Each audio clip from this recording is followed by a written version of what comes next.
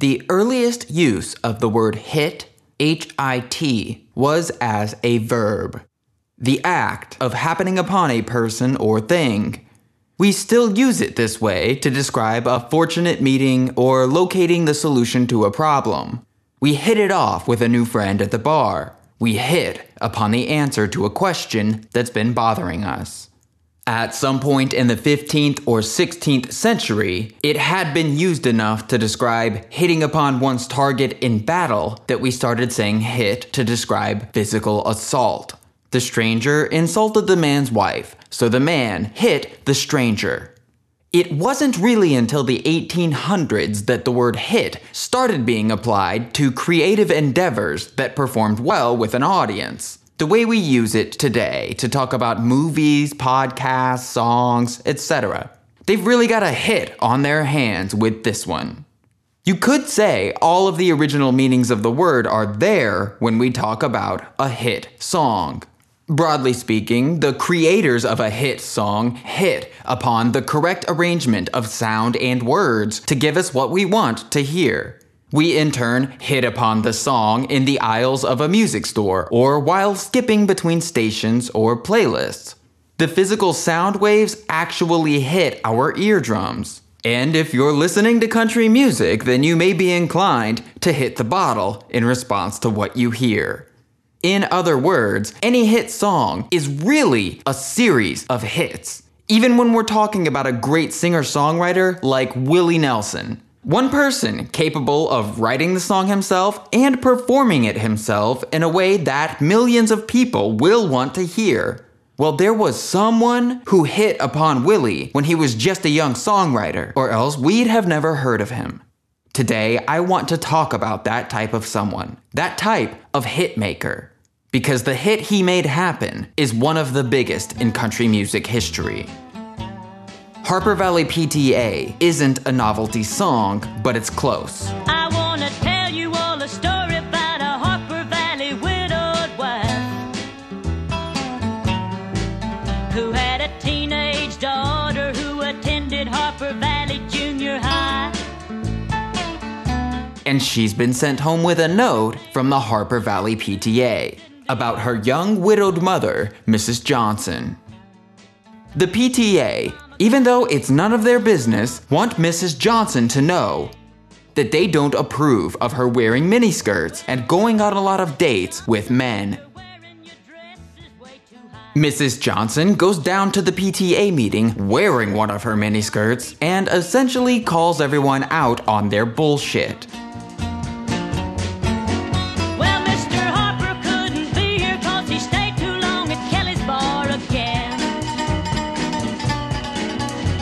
You'll smell Shirley Thompson's breath, you'll find she's had a little nip of gin. And then you have the nerve to tell me you think that as a mother I'm not fit.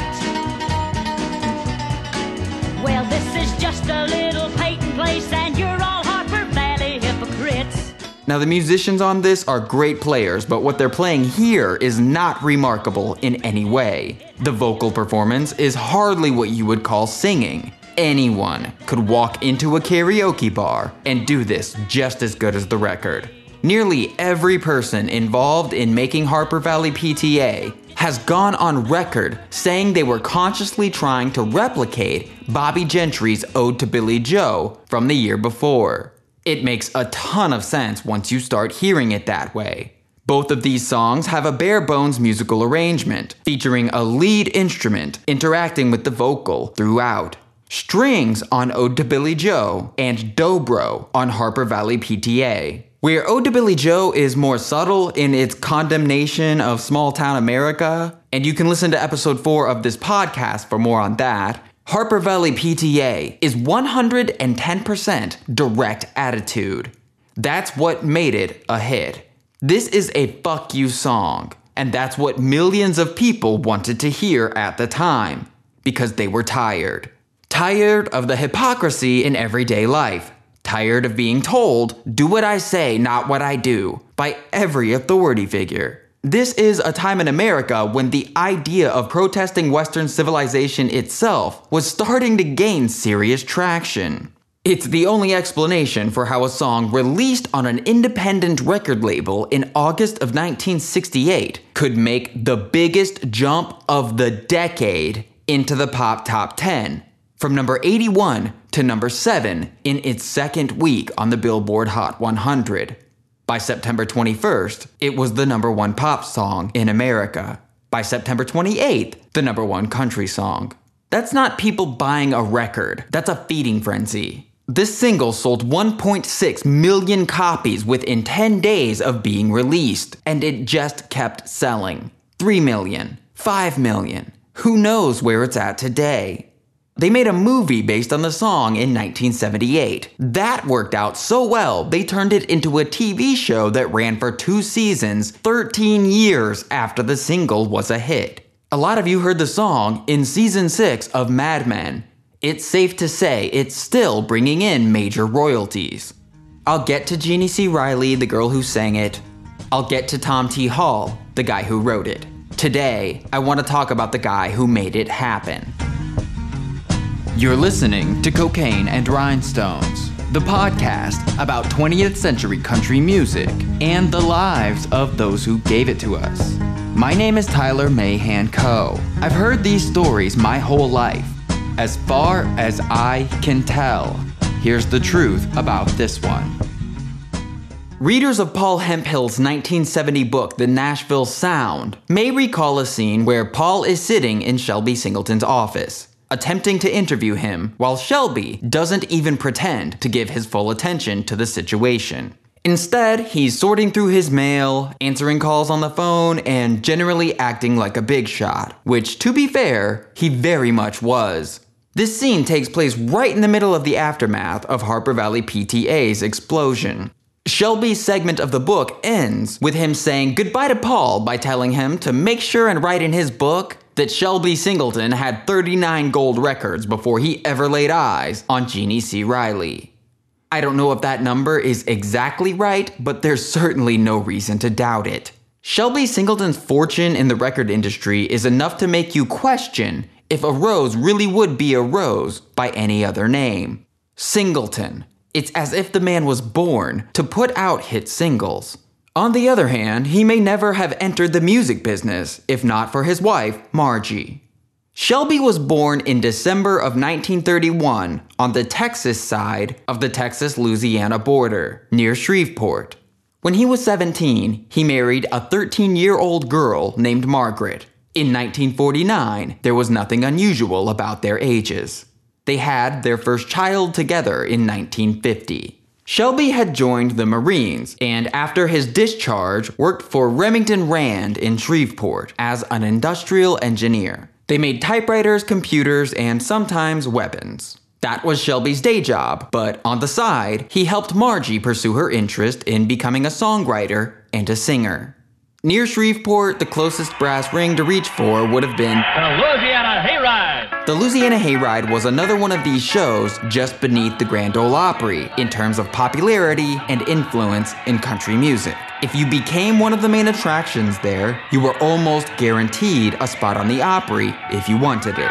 Yes, it's Saturday night and time for one of America's most colorful country music shows, starring some of the nation's top entertainers. The Hayride program played a big role in the early careers of many major artists like Hank Williams Sr., Elvis Presley, Webb Pierce, and George Jones, who was the big star being made by the Hayride when Margie Singleton began coming around in 1956 or 1957. The timing of all this is enough to make you dizzy, so stick with me. And remember, if any of these things didn't happen, Harper Valley PTA may never have happened. George Jones' first single comes out on Star Day Records in 1954. Well, I can meet you on the street, and I'll stop and talk to you. You can walk around the block, and I can walk around it too. We can sit down in the park, do some loving in the dark. But to me, you don't appeal, 'cause there ain't no money in this deal. One of the founders of Star Day is Pappy Daly, George's first manager, and his producer from that first single all the way until 1971. By 1957, around the time Margie started showing up on the Hayride, George Jones has 4 top 10 country singles on Starday. Why Baby Why, What Am I Worth, You Gotta Be My Baby, and just one more. Mercury Records decides the solution to some problems they've been having is to merge their country roster with Starday's to form a label called Mercury Starday. The Starday people will sign and record country artists who will then be distributed through Mercury's much larger sales network. This deal goes into effect on January 1st of 1957. Now, when Margie Singleton started playing the Louisiana Hayride, Shelby Singleton and Pappy Daly became friends, which leads to Margie getting a record deal with Starday, not Mercury Starday. Daly's partner at Starday, Don Pierce, is in charge of sales and promotion for Mercury Starday, and he hates Margie Singleton's music. Quote, I hated her records, terrible, end quote. I've heard much worse than Margie's first record on Starday, One Step Nearer to You. I keep hoping every day, and every night I pray that something you might say would bring me one step near to you. One step near to you, one step near to you would soothe this aching heart of mine and make me feel less blue. In fact, I think that's pretty great. I think Don Pierce's problems with Margie are that he's personally a country music purist, and his job is to push country music in a time when rockabilly is more popular. A lot of Margie's early stuff is rockabilly, like 1958's Teddy.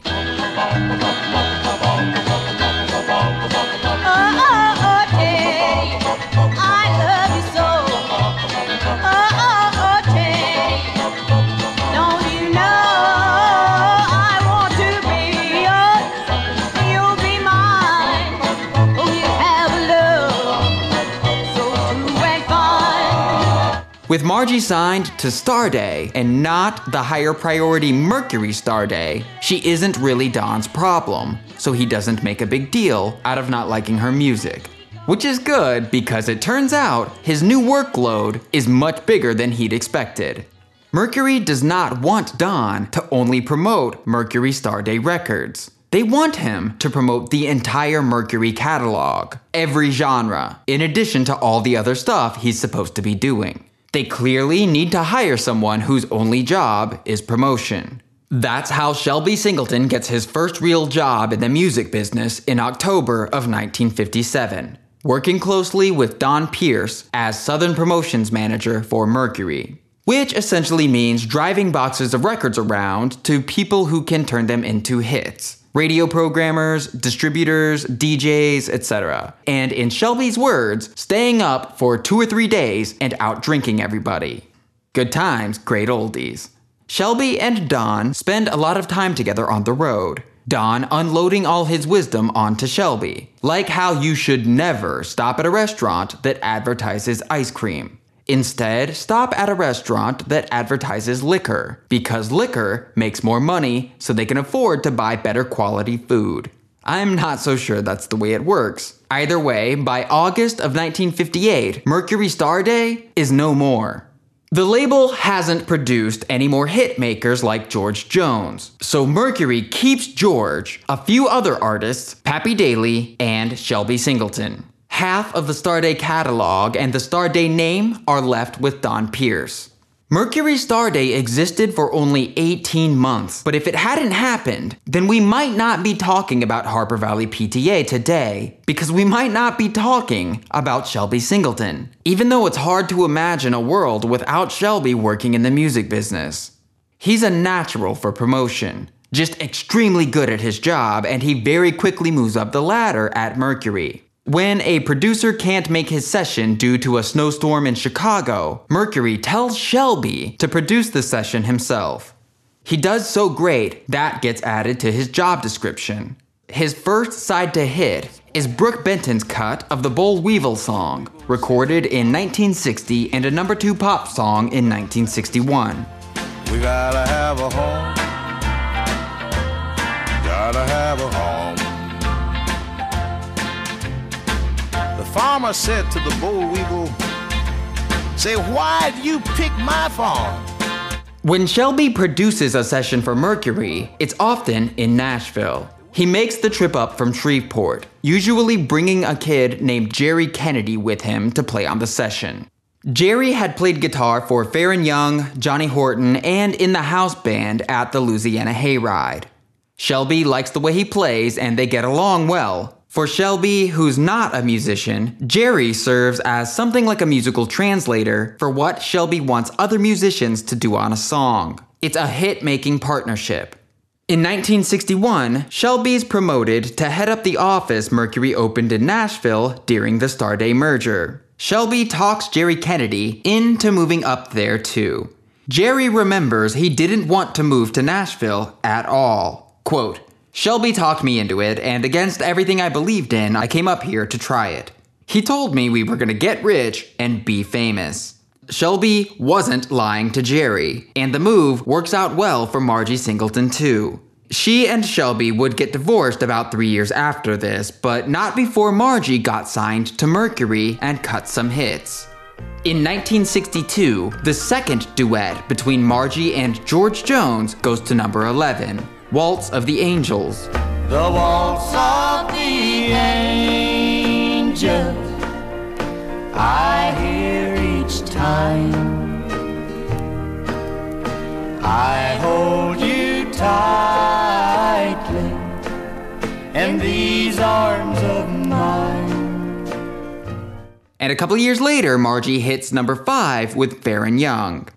By 1962, Shelby is a vice president at Mercury Records, overseeing operations for Mercury and at least 2 subsidiary labels, splitting his time between New York City and Nashville, and producing hits for artists like Clyde McPhatter, Leroy Van Dyke, Joe Dowell, and Ray Stevens. It's around this time that Shelby instigates one of the most infamous pranks in the history of the entire music business. If you haven't heard the one about Quincy Jones' first visit to Nashville, get ready to be uncomfortable. In the record industry, you go where the work takes you. That's why Shelby was splitting his time between Nashville and New York City. Quincy Jones and Shelby had worked together quite a bit, and there came a time when it made more sense for Quincy to come down to Nashville for a session than for that session to go to him. If you're unaware, Quincy is a black man from Chicago whose parents moved out of the South before he was born. This being the early 60s, he was pretty nervous about going to Nashville. Talking about it with his black friends and hearing their horror stories made him even more nervous. I'm gonna tell the rest of this with a quote from Jerry Kennedy, but his version is fundamentally identical to any other that I've read or heard over the years. Shelby sent out and got sheets and pillowcases for all the musicians to wear. I still remember Quincy's face when he came in and saw all these musicians sitting with their instruments ready to play in white sheets and pillowcases. It was just a great way to break the ice. In fact, for years, Quincy told the story all over the place too. I was one of the first people he saw when I came out from under the sheet, and he cracked up. Now, if you somehow have no idea what he's talking about there, members of the KKK, a white supremacist organization responsible for countless hate crimes and murders, used to hide their identities under pillowcases. It's possible that Quincy didn't think that was as funny as Jerry says he did. Or at least, Jerry may be underplaying Quincy's fear before the reveal to make it seem more like a harmless prank. Shelby's version from another source that doesn't mention Quincy by name, quote, I was the only one in there that didn't have a hood on. He came running at me and grabbed me around the neck saying, what's happening, what's happening, end quote. It's also possible Shelby is exaggerating there and Quincy really did laugh about the joke. Maybe they had that kind of friendship. I honestly have no idea. There is no indication that Shelby ever pulled something like this with anyone else. And Quincy probably wasn't even one of the first 100 black people he'd recorded with by this point. In fact, Nashville was still segregated in the early 60s. There really were people who would have been angry to learn that white and black musicians were working together in recording studios. Shelby was clearly not one of them. There was at least one black hotel in Nashville at the time, but when black musicians or producers like Clyde McPhatter or Quincy Jones came to Nashville to work with Shelby, they were invited, even encouraged, to stay with Shelby in his home. Being a persuasive man, I'm sure most of them took him up on the offer. Shelby talked Ray Stevens into moving to Nashville by offering him a job as a gopher and giving him his first session work as a piano player. One night, Shelby was eating at a diner in Printer's Alley in Nashville with some Mercury executives. They noticed Roger Miller sitting in a corner across the room. Now, Roger was signed to RCA, but the word around town was that he didn't think they were handling him the right way. Someone at Shelby's table said they should try to sign Roger to Mercury. So Shelby got up, walked over there, and came back in less than a minute saying, "Yeah, we got a deal."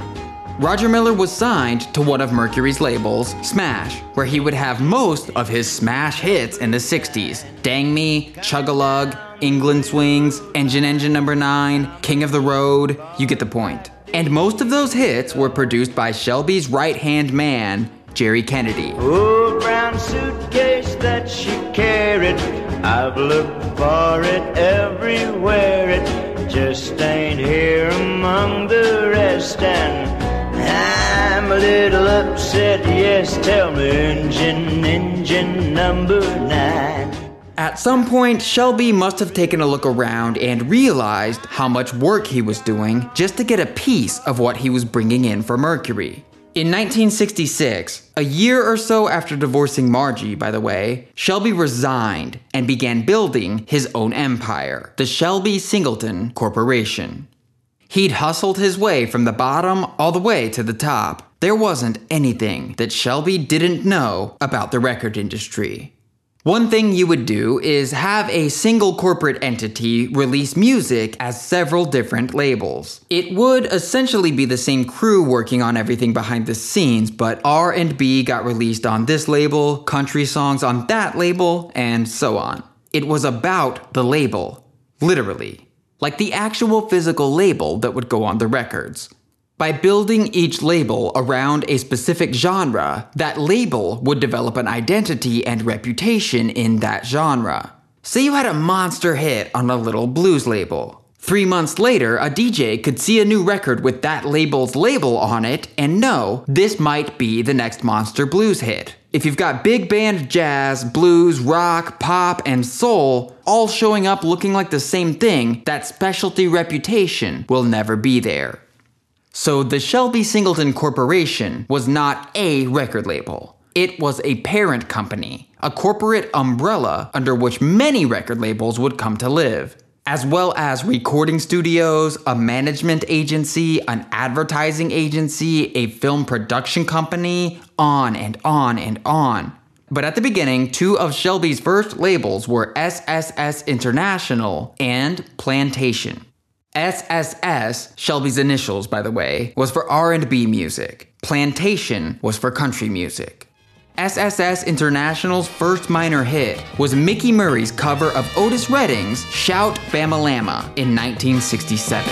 He's down in Alabama, shall be free. We're down in Louisiana, shall be free. He's down in Alabama, shall be free. Now, nobody gonna set him down.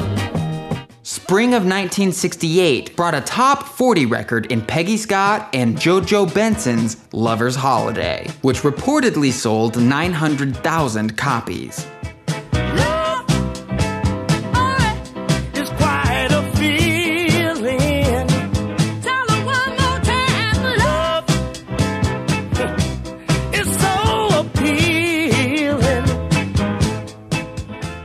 When Shelby turned his attention to country music, the first single released on Plantation Records ended up being Flag Draped Coffin by Tom Sawyer. A few of his classmates will be there, and the choir will sing in the pew. There's an elderly old parson who stopped and dried his tears very often. In front of him, just a picture and a flag-draped coffin. An example of the fallen soldiers subgenre of miserably sad country songs about Vietnam. The second single released on Plantation was Big Fanny by Neil Ray. Big Fanny, was big and she was bad. Big Fanny, she was also kind of sad. There wasn't anybody who could put Big Fanny down. She was big and bad and ugly, and she weighed 300 pounds. A truly bizarre song about a disgusting behemoth of a woman who fought the Viet Cong, fought a grizzly bear, then went back to Vietnam to fight more VC. And Big Fanny. No one knew who was Fanny's daddy. She turned up one day in a wet rice paddy, just looking stupid and standing stiff, and even the dogs refused to sniff a Big Fanny. Big Fanny. Some say she came from around Hanoi, where she got in a fight with some VC boys. She blowed her garlic breath in those VC's face, and they dropped like flies all over the place. Big Fanny. If you're sensing a pattern here, you may be starting to understand Shelby Singleton. Without Mercury's big machine behind him, Shelby leaned hard into any sort of gimmick that might help him out on the marketing and PR front.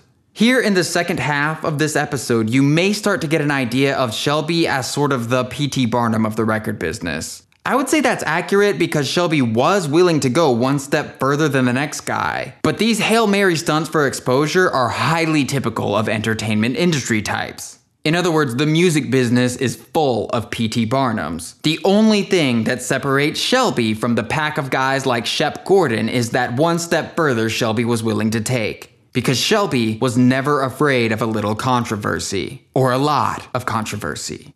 Check his production credentials and you'll see Shelby was in the control room for Ray Stevens' 1962 top 5 pop hit novelty, Ahab the Arab. A song you'd have to be certifiably insane to try and record for a major label today. And I'm gonna go ahead and not play a clip of it.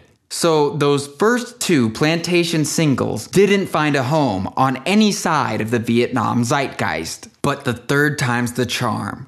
Shelby got it right on Plantation's 3rd single by broadening his scope and aiming at something an entire generation could get on board with. Condemning the hypocrisy in small-town social politics. According to Shelby, he kept a demo tape of Harper Valley PTA in the drawer of his desk for at least 6 months. The singer on the demo was a girl named Alice Joy. Shelby knew there was something in the song, but he didn't think Alice was right for it.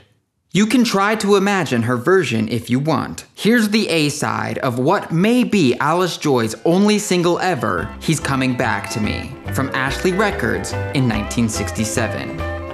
He's coming back to me, to end my misery, just like it ought to be. Got his letter today. I've got a train to meet, the one I love to greet. He's coming back to me, this time to stay. Shelby never explicitly said what kind of singer he was looking for to do the song, but based on a couple quotes from later on, we can put it together. Not so much a singer as a voice. Not so much an artist as an attitude. Not so much a person as a caricature. Quote, a disc jockey friend of mine was managing a girl named Jeannie C. Riley. He brought me a demo of her singing. Bring her by here, I said. I've got a song that I think is a hit if she's got the right image that I want to sing this song. End quote. Funny way to put that, don't you think? The right image to sing this song? Alright, so you know how slasher horror films have certain rules for survival? Never open the closet door, don't drink or do drugs or have sex at the big party. The main character will be a popular girl who's too pure to go all the way with her boyfriend, and she's the one who survives to the end and defeats the killer, right? Okay, well, if this is a slasher movie, then a young Jeannie C. Riley looks like that girl's best friend, who gets killed in the backseat of a car with a guy in the first scene. And it's safe to say that's what Shelby Singleton's looking for, because as soon as he gets a look at Jeannie C. Riley, the wheels are put in motion. They scheduled the Nashville A-Team for the session. Buddy Harman on drums, Bob Moore on bass, Shelby's old pal Jerry Kennedy on dobro, and possibly Harold Bradley, Ray Edenton, or Chip Young on guitar, plus Pig Robbins on that organ that comes in for the dramatic key change. Pete Drake is also booked for the session, but I don't hear any steel guitar in this song, unless that's him buried in the mix in the right channel, which this podcast is in mono, so yeah, check that out later.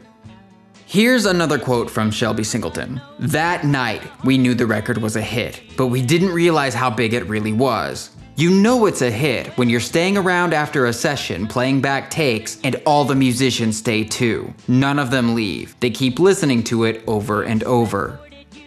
According to Jerry Kennedy, Shelby has an acetate of the session made right then and takes it over to WSM. Ralph Emery's late night radio show has an open door policy for artists, songwriters, and cool industry types. Legend has it, he's the first to play the song on the same Friday night it's recorded, and by Monday, it's a monster hit.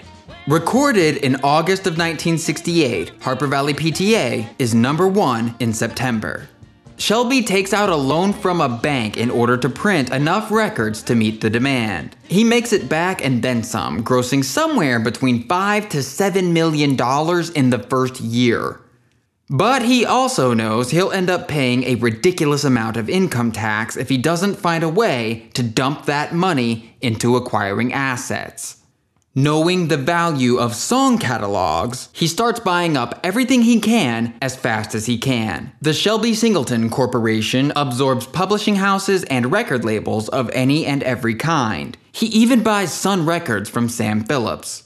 Now, Sun Records is far too big of a subject to fully get into here, and I'm sure you know enough about it anyway. But just to cover my bases, it's the independent Memphis label where Elvis Presley, Johnny Cash, Roy Orbison, and Jerry Lee Lewis all got their start. It also gave us two incomparable record producers in Cowboy Jack Clement and Billy Sherrill. Shelby Singleton and Sun Records founder Sam Phillips go way back. Shelby had tried to get Sam to sell Sun to Mercury for years, starting in the early 60s. That's another story all in itself, but the two became friends, sort of, and on a phone call in December of 1968, they set up a meeting. In July of 1969, for $1 million, Shelby Singleton becomes 80% owner of Sun Records.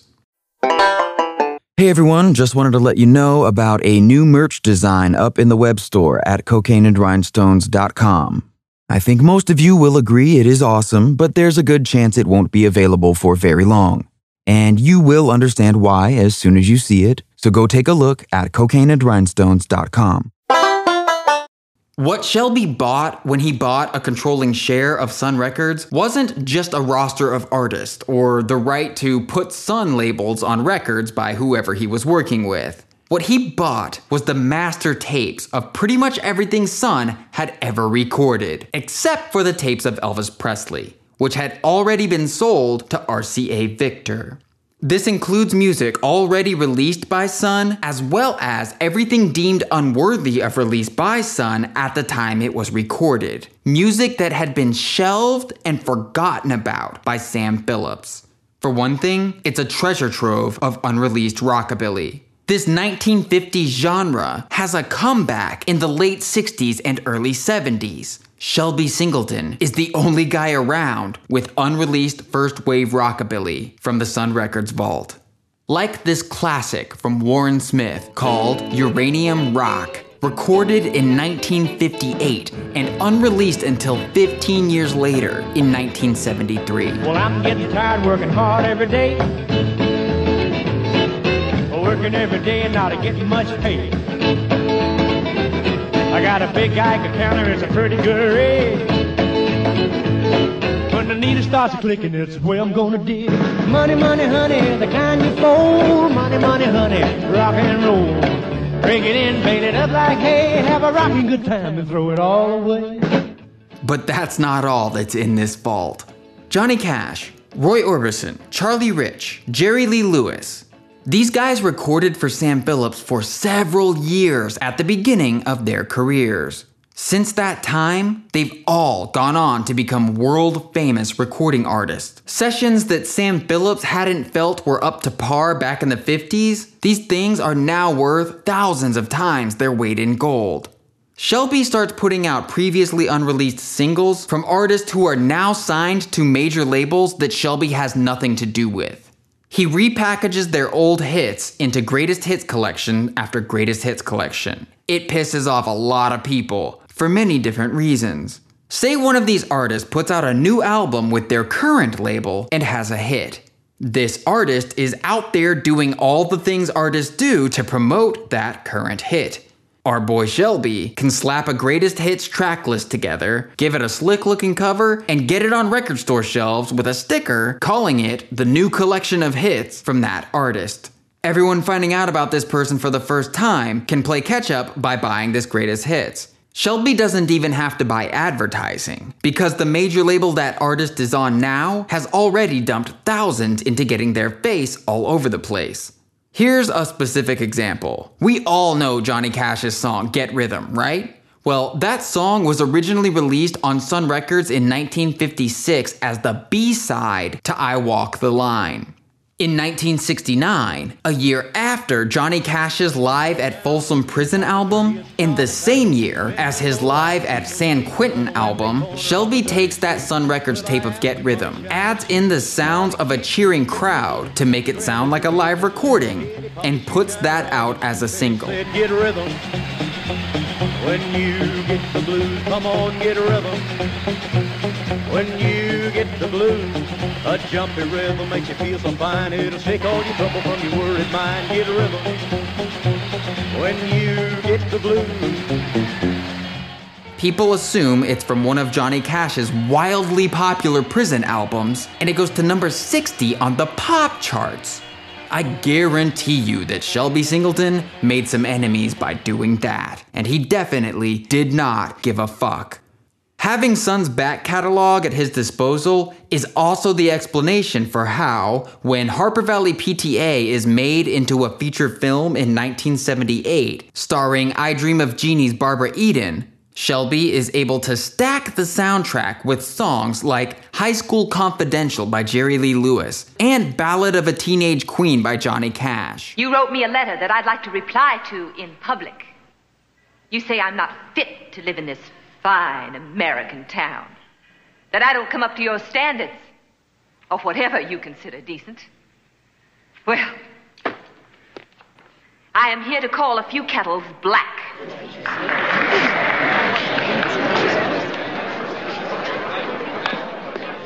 How you doing, Bobby Taylor? If I haven't turned you down 7 times for lewd proposals, I haven't turned you down once. If I were you, Holly, I'd have taken this man in and had him neutered. Oh, and Holly, honey, you better lay off the booze, or Mac's Liquor Store is going to come and take your home for the booze bill. The movie is such a hit, they begin working on a TV series, also starring Barbara Eden, right away. Where many people would have been content to retire and live off Harper Valley PTA money for the rest of their lives, Shelby is a hustler. He doesn't know anything except the game, and he never stops trying to do the biggest thing he's ever done. Repackaging old Sun material is a favorite project of his, but he keeps making moves with his other labels as well. Plantation Records, in particular, now has some serious weight to throw around. Harper Valley PTA did very well by playing into a social attitude that was popular at the time, so Shelby keeps up a steady stream of releases that seem to take one sort of position or another on quite potentially controversial social issues. War, race, religion, pretty much anything is fair game. And Plantation releases songs that play to both sides of these fences, because each side has money. For example, as you heard a couple episodes before this, Capitol Records talked Merle Haggard out of releasing an interracial love song as a single. When word gets out about this, Shelby rushes out a version by one of his own artists, Dee Mullins. I'd love to shout my feelings from a mountain high and tell the world I love her, and I will till I die. There's no way the world will understand that love is blind, and that's why Irma Jackson can't be mine. It looks like Shelby's biggest move for Plantation after Harper Valley PTA was to try and break the first female black country superstar, Linda Martell. Charley Pride had already hit in 1966, so why not? It looks like there was a lot of time and money put in to Linda Martell. I found a 5-page spread in the March 1970 issue of Ebony. It's loaded with pictures of Linda hitting all of the next big thing out of Nashville checkpoints, wearing a presumably custom-made rhinestone suit, being interviewed by Ralph Emery, getting introduced on the Grand Ole Opry by Roy Acuff. Everything everyone does on the way to the top. Everything Jeannie C. Riley did in her victory lap after Harper Valley PTA.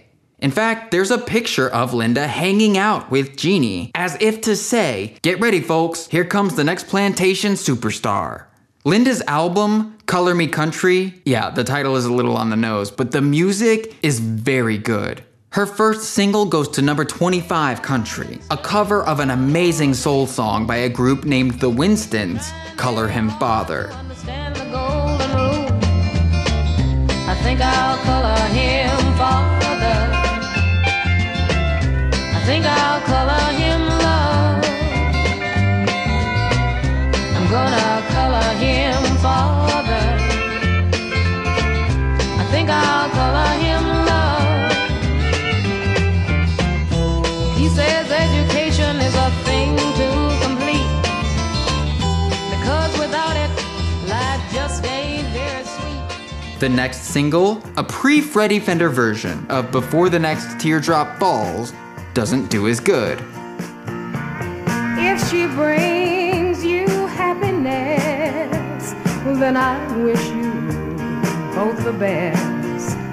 It's your happiness that matters most of all. But if she ever breaks your heart, if the teardrops ever start, I'll be there before the next teardrop falls. Third single does worse. Her fourth, Bad Case of the Blues, does nothing despite some, and I can't believe I'm about to say this, some really good yodeling. Some smarty found herself a city guy who one night said he loves her, and the next night he leaves her sitting with a bad case of the blues.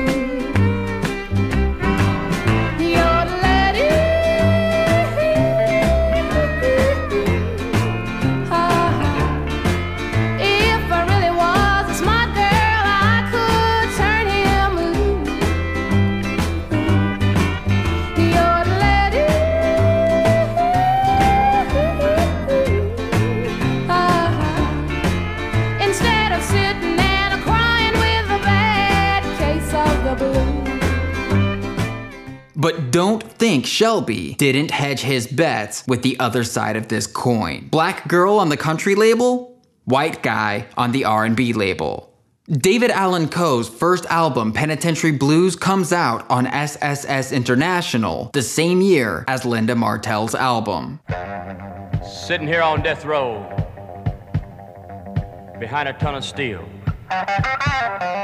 They say before I die, I gotta eat my last meal. I want a double yolked egg from an albino pigeon with fried bat wings over easy. The left hind leg of a black giraffe, cooked medium rare, not too greasy.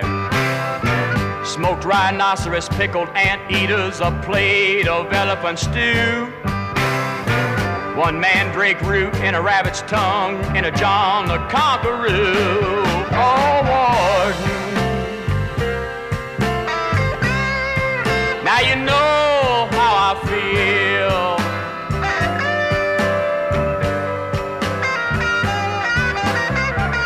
I'll be ready to die now, just as soon as I eat my last meal. Also first-rate stuff. Also failed to really gain an audience at the time. But David Allan Coe would go on to play a big role in the history of country music, and Shelby Singleton deserves some credit for that. Penitentiary Blues has since been rediscovered by David Allan Coe fans and is today regarded as a classic album. These are two examples of slightly gimmicky things that were actually really good and just didn't work at the time. A lot of what came out on Plantation after this is gimmicky to a fault. It's difficult to find any value here. Like, it's hard to imagine how anyone ever thought T. Tommy Cutterer's The School Bus needed to exist at all. It's a song about a small town whose own schoolhouse now stands in ruins because they were forced to get a school bus and send their kids over the river to an integrated school, quote, where the races were combined. The schoolhouse stands decayed in our sleepy little town.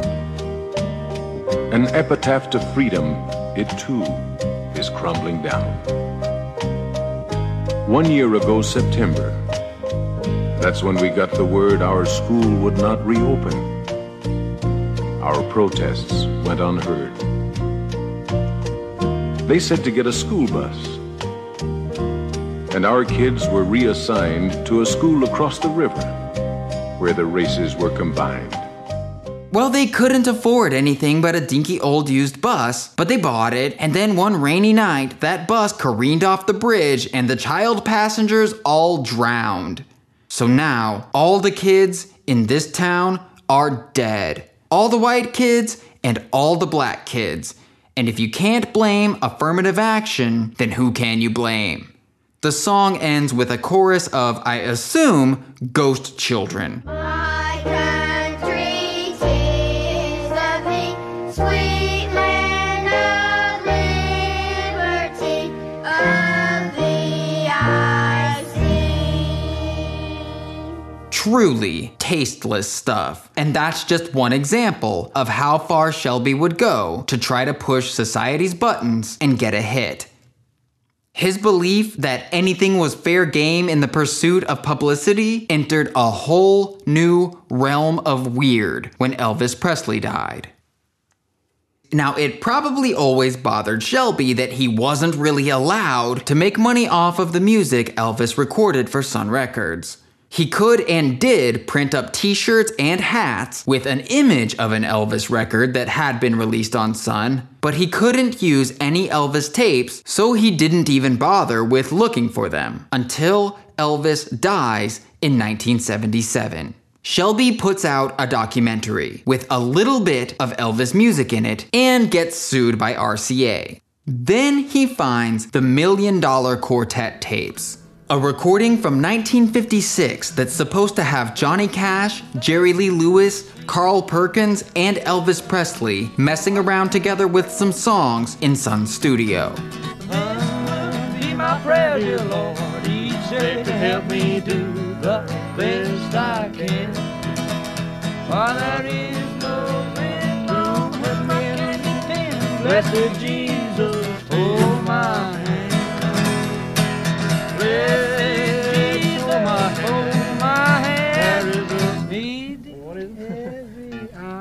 I need you every day. Pilgrim land, protect me by thy saving power. Help my feeble plea. Shelby immediately goes to court to fight for his right to release this tape. Meanwhile, he's up to his old tricks with the tapes he is allowed to use. 5 years earlier, in 1972, he'd released a couple of old Elvis covers sung by a kid who would probably not like me to call him an Elvis impersonator, but that's what I'm gonna do, named Jimmy Ellis. I said blue moon of Kentucky just to keep on shining. Shine on the one that's gonna let me blue. I said blue moon of Kentucky just to keep on shining. Shine on the one that's gonna let me blue. It was all a moonlight night, stars shining bright, whisper on high, say goodbye. Some of the labels on the record were printed with no name where the artist name would typically be, causing some fans and some critics to speculate that it was low-key really Elvis singing. So when Elvis dies, Shelby reissues those Jimmy Ellis covers, again with no artist name on the label. Again, some people assume it's an old Elvis recording, and Sun just can't put Elvis's name on it for legal reasons. In November of 1977, Sun puts out 2 Christmas songs by a different guy trying to sing like Elvis. And this time, there's a big question mark where the artist's name should be on the label. But this guy, not as good. Don't cry for Christmas. Don't cry, Mama. Don't cry for Christmas. In this card, I'll send you mine. No Elvis fan would believe this is Elvis. Then Shelby decides to stop fucking around. He takes some old Jerry Lee Lewis tapes that he's allowed to use and brings Jimmy Ellis back in to sing like Elvis on those recordings. But don't forget who's taking you home and in his arms you're gonna be. Oh, darling, save that last dance for me. Oh, I know that the music's fine like sparkling wine. Go and have your fun. Laugh and sing, but while we're apart, don't give your heart to anyone. And don't forget who's taking you home, and in his arms you're gonna be. So darling, save the last dance for me. Baby, don't you know I love you so? Can't you feel it when we touch? Shelby releases this in 1978 as an album called Duets, credited to Jerry Lee Lewis and friends. The liner notes don't say who these friends are, and in fact go to great lengths to stoke the imagination that this could really be Elvis singing with Jerry Lee Lewis. Then shit gets weird. There's a pretty crazy documentary on what I'm about to tell you called Orion, the Man Who Would Be King. Here's part of it. Some Elvis fan had written a novel called Orion about an Elvis Presley-ish rock star who decided to fake his own death. Next thing you know, Jimmy Ellis is wearing an oversized Lone Ranger type eye mask that covers approximately half his face, calling himself Orion, putting out records on Elvis Presley's first record label, Sun Records, and refusing to directly say no when the media asks if he's secretly Elvis Presley. See the tree, how big it's grown, but friends, it hasn't been too long. It wasn't big. You know I laughed at her and she got mad. The first day that she planted it was just a twig. And then the first snow came and she ran out to brush the snow away so it wouldn't die. Came running in, all excited, slipped, and almost hurt herself. I laughed till I cried. Now, if you've ever wondered why so many people to this day believe that Elvis Presley is really alive, I'm here to tell you, I think Shelby Singleton might deserve credit for that too. His role in this charade freaked out even some people you probably think are unfreak-outable. Here's a David Allan Coe quote from a 1980 interview with Alana Nash. I have another friend named Jim Owen who does a Hank Williams impersonation show, and it's scary sometimes. Shelby Singleton is like my foster father, and Shelby has a kid named Orion who sounds so much like Presley it's frightening. Well, Shelby cut a song with Orion and Jim Owen called I'm So Lonesome I Could Cry, right? Did you hear that lonesome whippoorwill?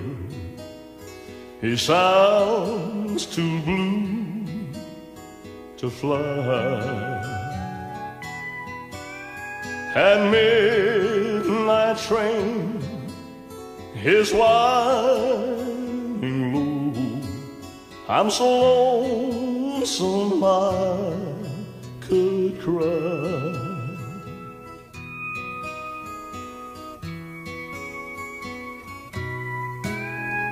I've never seen a night so long when time goes crawling by.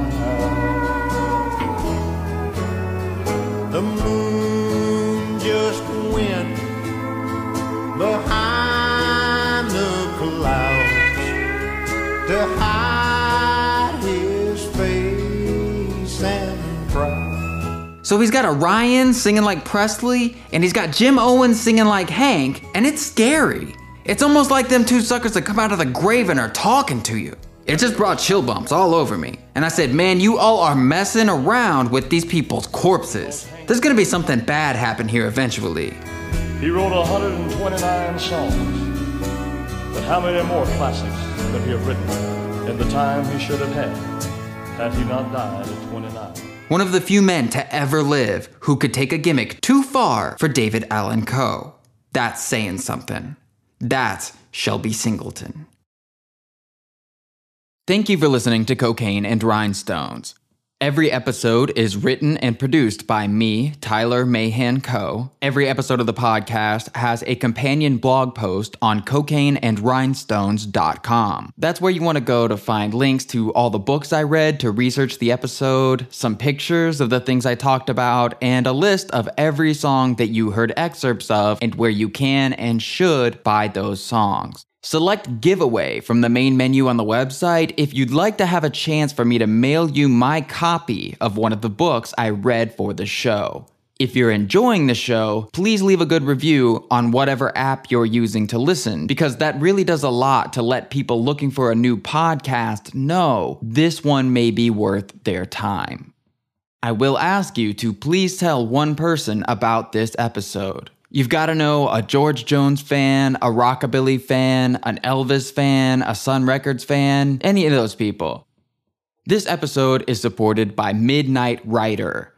Midnight Rider proudly makes licensed classic country music merchandise in the USA on the softest of t-shirts, featuring musicians like Waylon Jennings, Johnny Paycheck, Townes Van Zandt, among others like ZZ Top and Janis Joplin. Check out www.shopmidnightrider.com for their men's and women's comfortable tees. Listen, I've got to own like 7 or 8 of these shirts by now. They're some of my favorite t-shirts. If you're doing Christmas shopping right now, this will make an amazing present for anyone who's a fan of any of the artists they have t-shirts for. Get your order in by December 17th if it's a Christmas present for someone. Next week on the podcast, it's the continuing saga of Harper Valley PTA. We're talking about Jeannie C. Riley, and I'm just going to come right out and say it. I think I found something. I think I found something in this story that nobody else has ever found, because I can't find anyone else who's ever talked about it. And I'm going to try my absolute hardest to give you the real story without getting sued. But you need to make sure you're subscribed to this podcast, because I'm not a lawyer and I'm dumb enough to not have consulted one, and I honestly do not know how long the next episode of this show is going to be allowed to remain online. So come back next week, let's find out what happens. Okay, here are the liner notes for Shelby Singleton. As I said at the beginning, I don't believe there's any such thing as the story of a hit song. Every piece connects to so many other pieces. Every hit song has so many stories to go with it, but the story of Harper Valley PTA, for me, is one that really brings out the what if questions. You know, change one thing, and what timeline are we living in then? This song needed so many things to come together for it to happen, and so many things happened as a result of how huge it was. You can go deep into the butterfly effect with this one. Just change one thing. Say, if Shelby Singleton got behind Alice Joy singing Harper Valley PTA instead of waiting to find Jeannie C. Riley, what would happen then? Does the song become a hit still? Does Jeannie C. Riley ever make it? Or go back further than that and ask if the Mercury Starday merger, which seems like it was never even a good idea in the first place, if that wasn't a thing for just 18 months of time on this planet, how much does that change of what has happened since? Shelby told Paul Hemphill that he had 39 gold records before Jeannie C. Riley came into his life. Every one of those gold records was a hit. How many stories are there behind each individual one of those? Are you starting to feel like you smoked a joint yet? I mean, it's mind-boggling. For everyone who doesn't already know, David Allan Coe is my father. Naturally, I've had a lot of people ask me when I'm going to do an episode of Cocaine and Rhinestones on David Allan Coe. I'll tell you straight up, I don't know if that's possible. I don't know. The biggest reason is that I don't know if I could approach that episode with the same objectivity I give to any other artist. It wouldn't be fair to anyone involved, including you. There are several other reasons why it would be more trouble than it would be worth for me to do it, and I'm not saying it's out of the question. It's not a priority at this point. I have a very clear vision of the timeline for this story I'm telling, at least through the next 2 seasons. David Allan Coe is not a main character yet, although he may pop up in a supporting role from time to time like he did here, which by the way, I was not expecting at all when I went into this episode. Of course, what all of that means is I did know Shelby Singleton. It's crazy to go back and look at pictures of him when he was a younger man, this big, powerful figure. By the time I knew him, he had already grown small with old age, but he always had the trunk of his Cadillac full of Sun Records swag. I can't tell you how many Sun hats and shirts and whatever else I ended up with over the years. That old school record promoter inside of him never died. Shelby did pass away in 2009. He was 77 years old. After they gave him the diagnosis of terminal cancer, he went out and bought a Rolls Royce because he always wanted one and he knew that it was now or never. That Quincy Jones story was not fun for me to tell, I'm sure you could hear. The only other detail I can add here is a quote from Buddy Killen, who was also there, also under a pillowcase. Jones laughed a lot about the joke, but only after he stopped gasping from the shock. Yeah, I do want to emphasize that I was being sincere when I said I have no idea what kind of friendship Quincy Jones and Shelby Singleton had. Regardless of what kind of jokes they did share, what Shelby did in this specific instance was inherently racist. I don't see how there could be any question about that. He would never do this to a white man because there would be no point, ergo, it is racist. I did run a lot of searches for things like Shelby Singleton racist, racism, KKK, etc., just to see if there was more to this than it was the early 60s and everyone acted like idiots. There really does not seem to be anything more there. There's a quote from Linda Martell talking about Shelby making the decision to put Linda on the Plantation label. Linda remembers that Shelby said something to the effect of, "We'll put her on Plantation. She's a black artist. That's a selling point." That's really what it always came down to with Shelby. Will this sell? Linda was actually the first black female artist to perform on the Grand Ole Opry. I didn't mention that. I should also say that Charlie Pride wasn't the first black country star or even the first black country superstar. His success is, however, specifically what Shelby Singleton would have been trying to replicate with Linda Martell. You totally heard the word colorblind being censored in that Dee Mullins recording of Irma Jackson.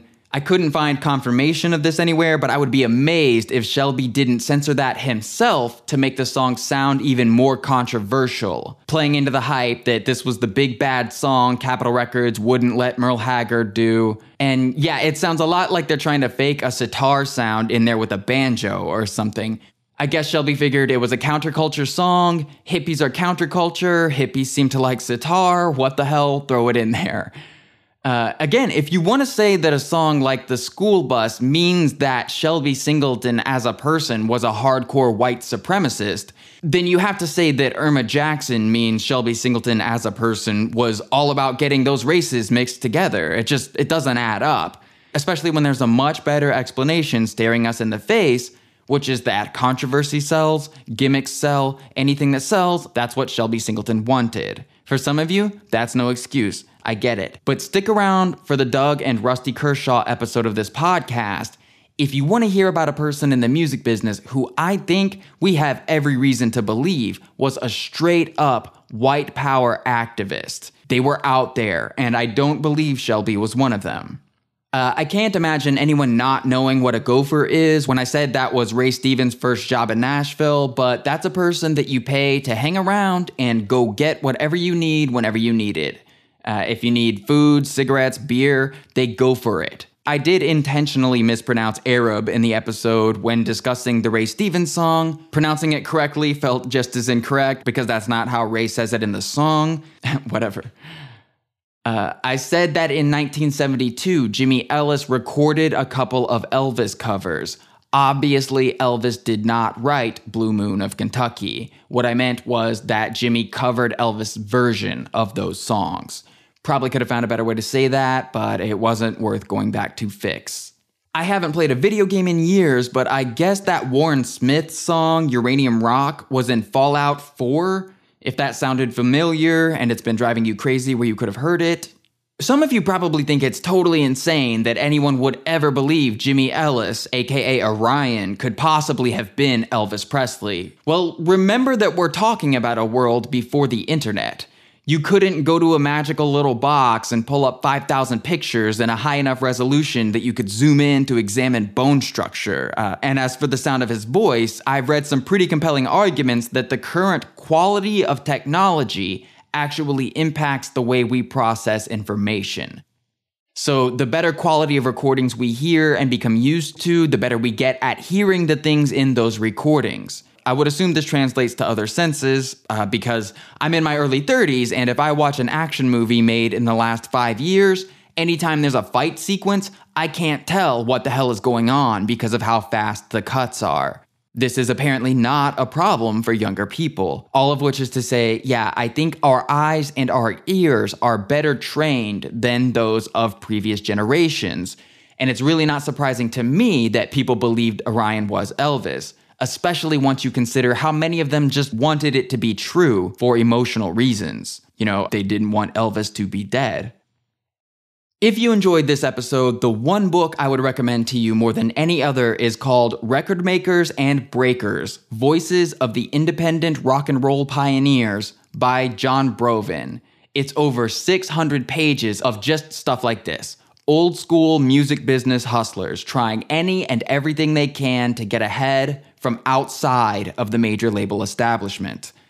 There's a ton more about Shelby Singleton in there, and you'll learn a lot about so many other people just like him in the 40s, 50s, and 60s. How Nashville Became Music City, USA, 50 Years of Music Row by Michael Kosser is a good look at the world we're entering with this 3-part series on Harper Valley PTA. When I say any hit song has many stories behind it, this is the kind of thing I'm talking about. The business of trying to get all the pieces put together in just the right way to come out the other end with a whole bunch of money. That's Music Row. There's also Producing Country, the inside story of the great recordings by Michael Jarrett. This is a book that I almost don't even want to tell you about because of how often I'll be using it as a source. But go ahead and read it if you want to spoil half the episodes I'll be making in the future. Sam Phillips, The Man Who Invented Rock and Roll by Peter Guralnick. If you've read more than 5 books about Southern music, Peter Guralnick probably wrote one of them. He knows what he's talking about. This is the book for anyone interested in Sun Records, Elvis, Jerry Lee Lewis, rock and roll in general. Must read. You heard a lot more about rockabilly in this episode than any other so far. If those clips grabbed you and you want to know more, I would recommend Rockabilly, A 40-Year Journey by Billy Poor. The Starday Story, The House That Country Music Built by Nathan D. Gibson. Holy shit, what a book. I wish every little country label had a book like this written about it. Fantastic. Country Soul, Making Music and Making Race in the American South by Charles L. Hughes is, as the title suggests, a look at race relations behind the scenes of the Southern music business. I'd say it's fairly objective, though some statements are factually untrue. Like when the author writes that Plantation Records was started just to be an outlet for Jeannie C. Riley. Completely untrue. Country Boys and Redneck Women, New Essays in Gender and Country Music, has an essay by Diane Pecknold on how Jeannie C. Riley and Linda Martell were treated by Plantation. I don't always agree with her interpretation of the information, but there's a lot of good information here. For example, Diane writes about how Linda Martell's time with Plantation came to an end. Linda's husband was trying to take more control over Linda's career, and Shelby dropped her from the label. The author seems to think that has something to do with Shelby as a white man demanding absolute deference from his black artist and her husband. I don't know how familiar this author is with the music business, but as I told you, Linda's album was not a hit, which is the only thing Shelby ever cared about. Listen to next week's Jeannie C. Riley episode to hear how her husband was also a problem for Shelby Singleton. And if you think this is starting to look like sexism and Shelby exclusively felt the need to control female artists this way, watch that documentary on Orion. And of course, the David Allan Coe quote is from the collection of interviews by Alana Nash titled Behind Closed Doors, Talking with the Legends of Country Music. Every person interviewed in that book will be featured in an episode of this podcast in some way, and it's essential reading. On the Cocaine and Rhinestones website, there's a page called The Library of books that I use for more episodes than I don't. This book is one of those books. All right, that's all. Next week, Jeannie C. Riley. Let's see how much trouble we can get in. I'm simply wild about my good cocaine. A lot of babies in the cradle in New Orleans. The doctor kept a whip until the baby got mean.